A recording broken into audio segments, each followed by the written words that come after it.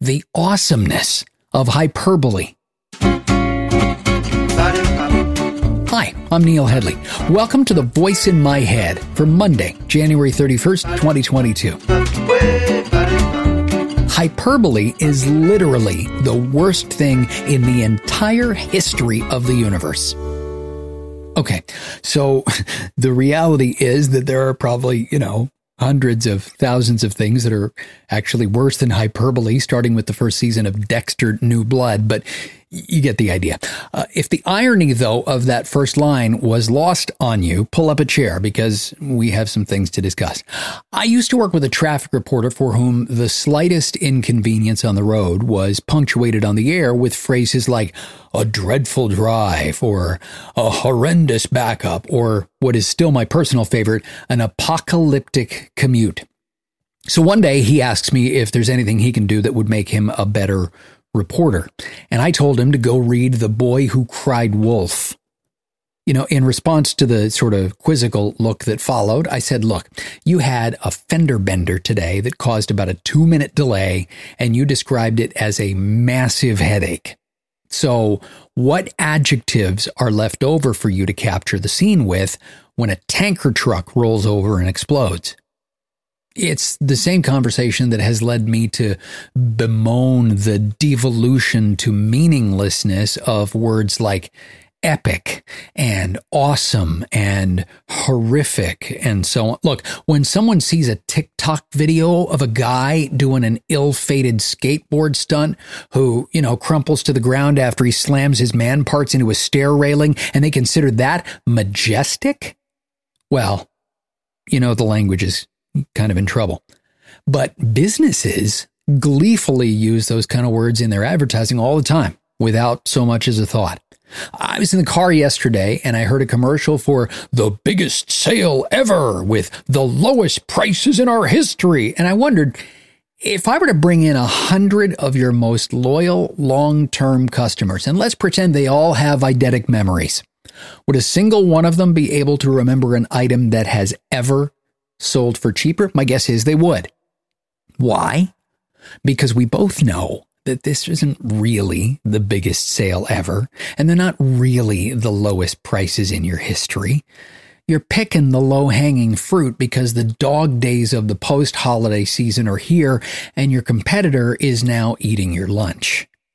The trouble with hyperbole as a mission statement is that it becomes difficult to sustain. I remember when I was a teenager, my parents and I had this running joke about how Sears had yet another sale running. I would grab the latest flyer that came with the paper and pretend to be excited to get to the mall because, if Sears is having a sale, it must be a big deal. Sears, of all places. It's having a sale. Sears. Can you imagine that? I mean, of course, we all know how that strategy ultimately worked out for Sears. Awkward. In fact, if memory serves, there was a case back in the 1970s or 80s where the government actually stepped in and told a retailer that they weren't allowed to advertise a specific sale because the items that were on sale had never actually been available for purchase at the regular price. Yeah. Many jurisdictions now have laws on the books that prevent businesses from advertising shady discounts or non-existent price cuts. But in a similar vein, I was working on the campaign of a person who was running for elected office. And we were talking about the various things that made this particular candidate special.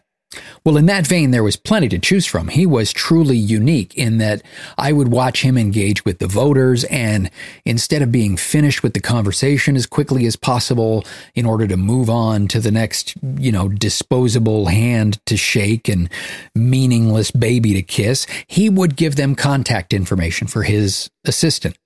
Then he would get back to his desk. He would jot down notes about each person that he met by name, and he would actually try to come up with a way to address the concerns that they had raised in the conversation. So when the person would end up calling, they'd be met with familiarity. They'd be updated on the action steps that the candidate had already taken in their name. So the idea was raised that we should talk about how much this particular candidate cares. Because from what his office staff told me, what I witnessed would happen multiple times a day. He's one of those rare birds who gets into politics because he actually has a deep drive to help people. And he's got it in his DNA to try and make the world a better place. Something that, in our current political discourse is quite literally alarming in its scarcity.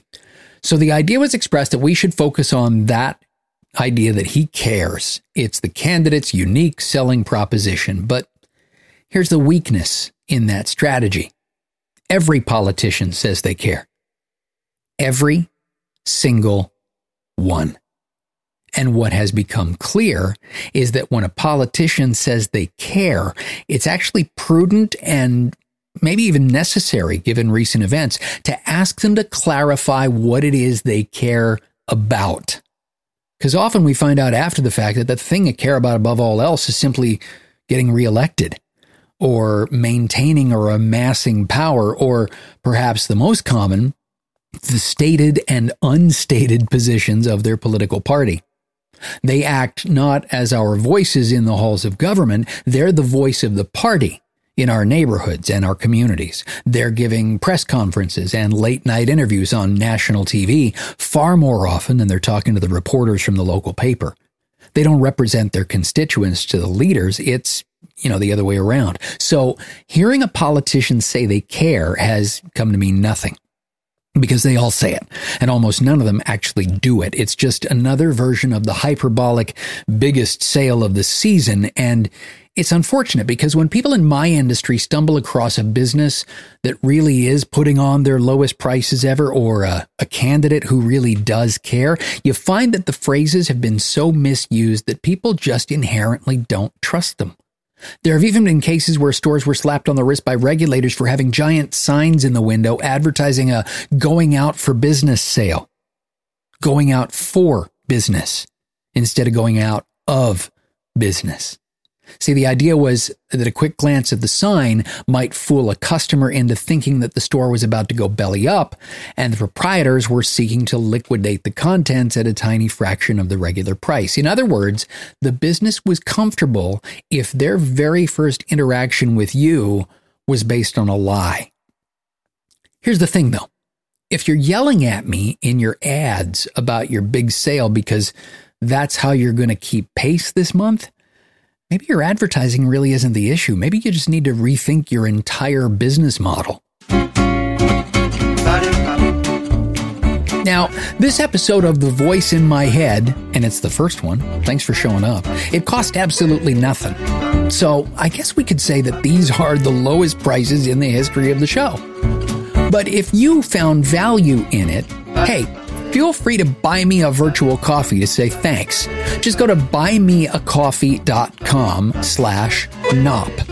And NOP is spelled KNOPP. Virtual coffee tastes, almost as good as the high-test stuff, and it helps me justify all the time spent at my desk to Mrs. Headley. You can also find a transcript of this episode and a bunch of other goodies at nopstudios.com. Until next time. Thanks for listening to The Voice in My Head. I'm Neil Headley.